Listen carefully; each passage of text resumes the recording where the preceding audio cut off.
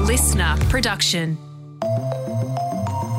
All right, today's briefing, we're looking at cryptocurrencies, and I guess it's a warning to crypto cowboys that there is a new sheriff in town.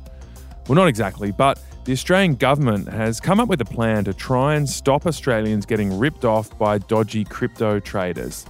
In this episode, we'll find out what the government's plan is and how effective it can really be, given that these decentralised digital currencies are literally designed to be outside the control of national governments. We're going to ensure that they have proper dispute resolution processes. We're going to ensure that they have appropriate liquidity, that is, enough money on hand to meet current and expected requirements. I'll interview the Minister for Financial Services in the briefing. First, here are today's big headlines. Hey guys, well, US President Joe Biden and Anthony Albanese have just spoken to the media following private talks at the White House. We continue to stand as one to forge a better future for both of us and all the region. So I want to thank you again for being here. Thank you for your partnership and your leadership in this critical moment. The relationship between Australia and the United States has never been more important. And of course, it has never been stronger than it is right now.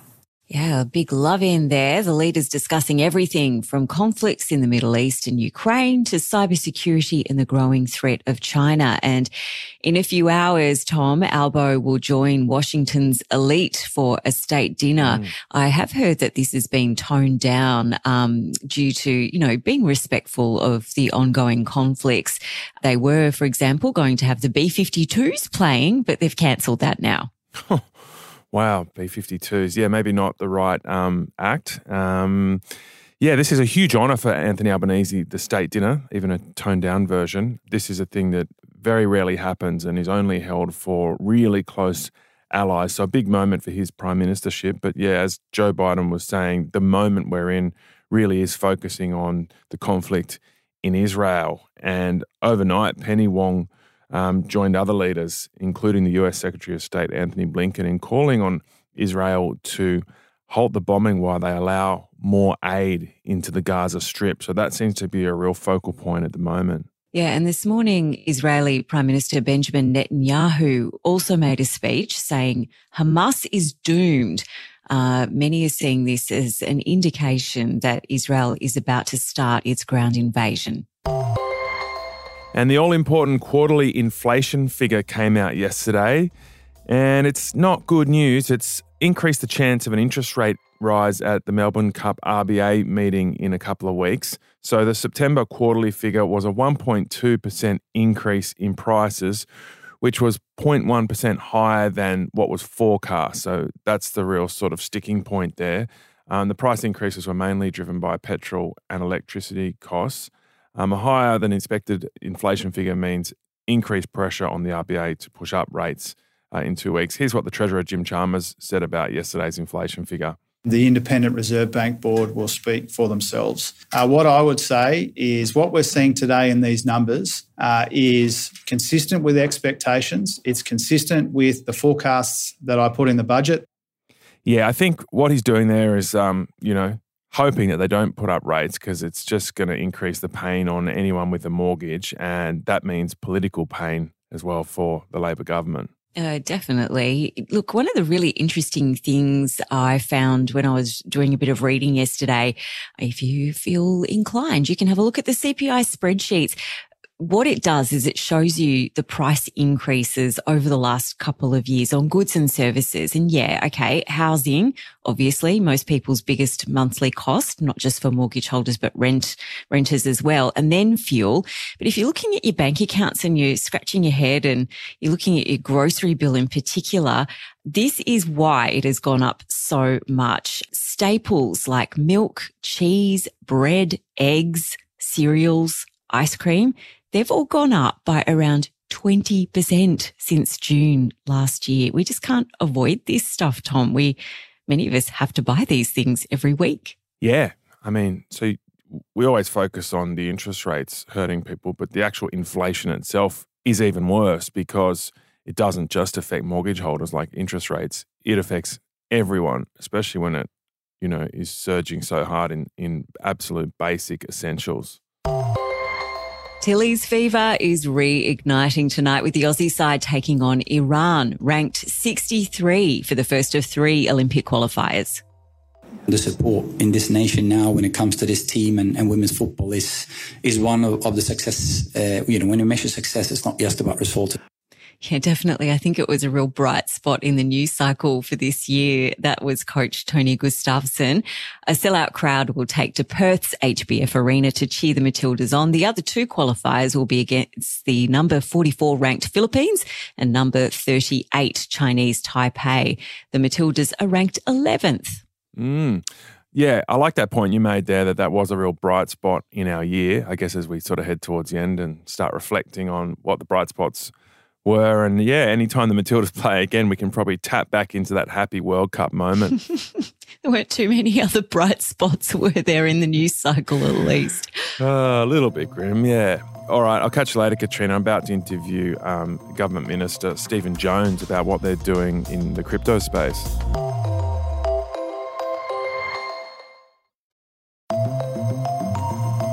So the government have announced they're cracking the whip on cryptocurrency cowboys. They're going to bring crypto exchanges, not the currencies themselves, but the exchanges that people trade them on, under the control of the financial regulator, ASIC.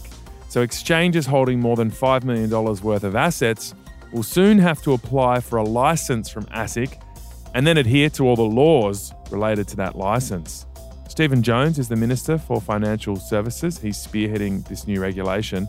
Stephen Jones, thanks for joining us on The Briefing. Hey, good to be with you. So you've announced the government will step in and regulate cryptocurrencies, and we'll explain how you're going to do that in a moment. But first, what worries you about cryptocurrencies?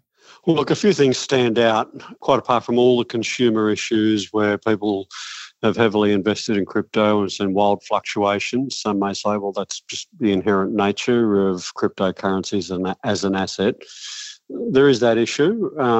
There's what we've seen in the US and elsewhere with the misuse of currencies held in custody and the misinvestment and what looks at the face of it to be fraud. So there's concerns about that. And then thirdly, there's concerns around cryptocurrencies being used to facilitate scams and other sorts of fraud and crime. So there's 3 things: consumer concerns, systemic issues, and those sorts of things that we've seen in the US. They're on the negative side. Can I say on the positive side, the government sees a lot of benefits in the underlying blockchain technology. We want to see it emerge, particularly in the area of tokenisation, and we think with the right sort of guardrails, with the right sort of regulation, we can encourage quality investment in the space. So do you have any idea of how many Australians have been burnt by cryptocurrencies or crypto exchanges and how much money Australians have lost? Look, really hard to get a handle on some of this stuff. The tax office tells me that somewhere around 600,000 Australians have at some point in time invested in cryptocurrencies. SwiftX, a well-known platform, tells us around 1 in 4 adult Australians are invested. That's a lot.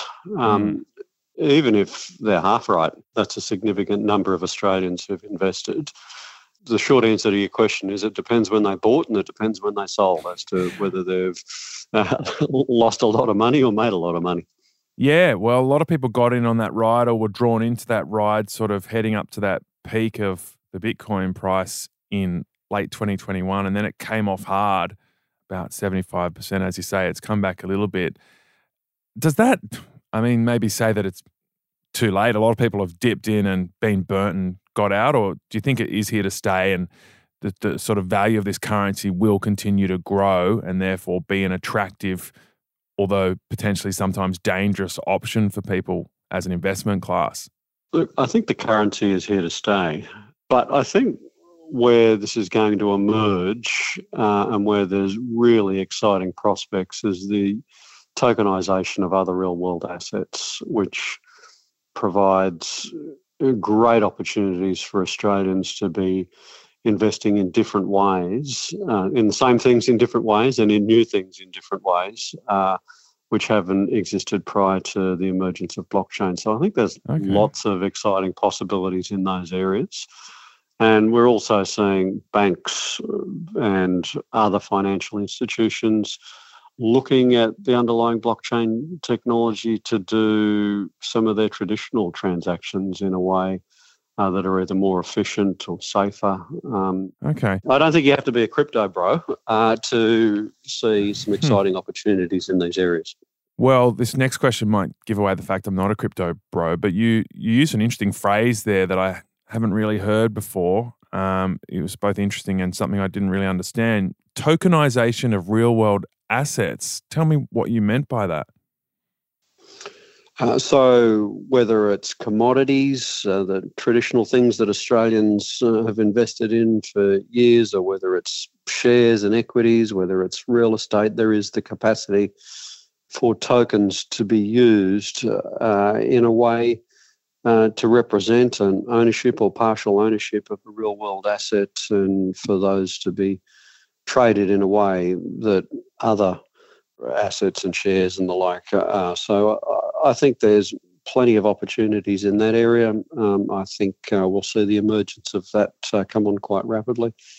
I mentioned earlier that banks are looking at the Reserve Bank at the moment. It's involved in a proof of concept trial around a few use cases for crypto and blockchain technology to see whether it can be used for atomic level transactions, speed transactions, I should say, with sort of normal things that are occurring in the banking world at the moment, whether it's bank-to-bank exchanges or whether it's the payment of superannuation by employers into superannuation funds. They're looking at other use cases for the underlying technology with a fair bit of optimism. Yeah, I mean, you sounded quite optimistic there. You're talking about the sort of digital representation of real-world assets like commodities or real estate. But isn't that concerning? Because that would basically lift the trading of those assets outside of our regulatory systems. And that's the challenge with these technologies, that they're decentralized digital representations of real-world value,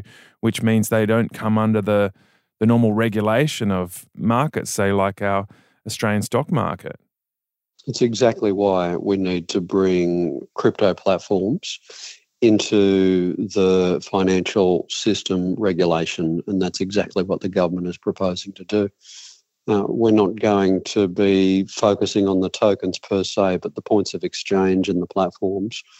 And we think that's where the highest risk is, but I think it's also where, from a regulatory point of view, the greatest value can be added, so that people who are engaging in the trade or the tokenization or placing their currencies or their tokens in custody in one of these platforms can have confidence that they have an Australian financial services licence, that they're being operated in a way that's honest, efficient, fair, and is complying with Australian law.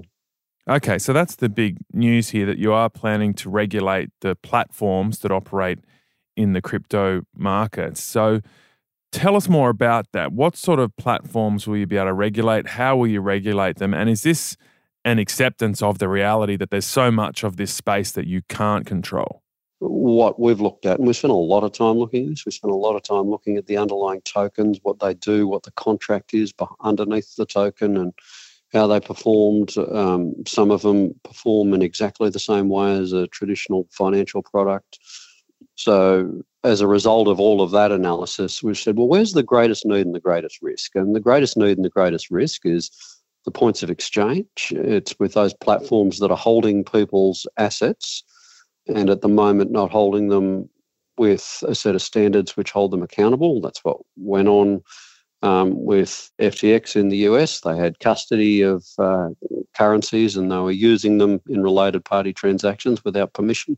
So there's a whole bunch of those sort of things that need to be looked at, need to be appropriately regulated. Transparency, anti-money laundering, obligations to stamp out illegal and unfair market behaviour, all of these sorts of standard things that you'd expect in any financial market, the sorts of things that will apply to these platforms. Okay, so just to break it down into really simple everyday terms, we talk about platforms and exchanges, but can you explain, the kinds of services these are and what you can actually do to control them. So you're talking about the biggest Australian-based exchanges. So what, CoinSpot, Kraken, who are you talking about? They're examples of the sorts of platforms, and more will emerge. There are literally hundreds and hundreds of them in Australia at the moment. Some of them are large, sophisticated financial organisations. Some of them are a few people with a laptop in a spare room. What we do expect is that there'll be consolidation within the industry. The regulation will force that, and there'll be a consolidation around quality and standards. So you've asked me, to make more concrete, what are some of the things that will require these platforms to do? So we're going to ensure that they have proper dispute resolution processes. We're going to ensure that they have appropriate liquidity, that is, enough money on hand to meet current and expected requirements. Ensuring that they have appropriate records and record keeping, and they're reporting to the financial regulators, and ensuring that they're monitoring and disrupting any poor market misconduct. They're the sorts of things that currently apply to any market platform in Australia. They don't yet apply to cryptocurrency platforms in the whole, and we're going to ensure that they do. But we'll also ensure that there's some new specific arrangements that apply to crypto platforms, and they ensure that they have standard form contracts for the platform. So for people who are purchasing services off that platform, that there's a standard plain English contract which sets out rights and obligations of consumers, that there's minimum standards for holding tokens, that there's standards for the custody software, and that there are standards when they're transacting in tokens. These are all consistent with regulatory moves that have been made in Singapore, in Canada, in the EU and the UK. So what we're doing is consistent with what has gone on in other regimes, and it should give both investors and consumers a lot of confidence. And so when are you going to do this? So we've got a very short consultation period out between now and the 1st of December. We've put out a very detailed framework for what we're proposing to do. Just want to consult with stakeholders to ensure that we've got the details right. We'll then convert that into draft legislation, which we should have back out to industry early next year, with a view to legislating next year and giving industry a decent 12-month lead-in so that they can get their house in order. Stephen Jones there, Minister for Financial Services. And this all sounds fairly sensible, I've got to say. It's a plan that appears to have bipartisan support. It was something the Morrison government was actually working towards, and now the Labor government are bringing it to fruition. And clearly, as we were discussing there's a lot they can't control in this space, but regulating the exchanges is a good start. And to hear that other countries are also regulating their exchanges means that Australians that don't necessarily use Australian-based exchanges can still have, I guess, some faith that some of those big exchanges overseas will also be regulated in a similar way to the Australian ones. So it seems like slowly the governments here and around the world are catching up with this emerging technology and investment class.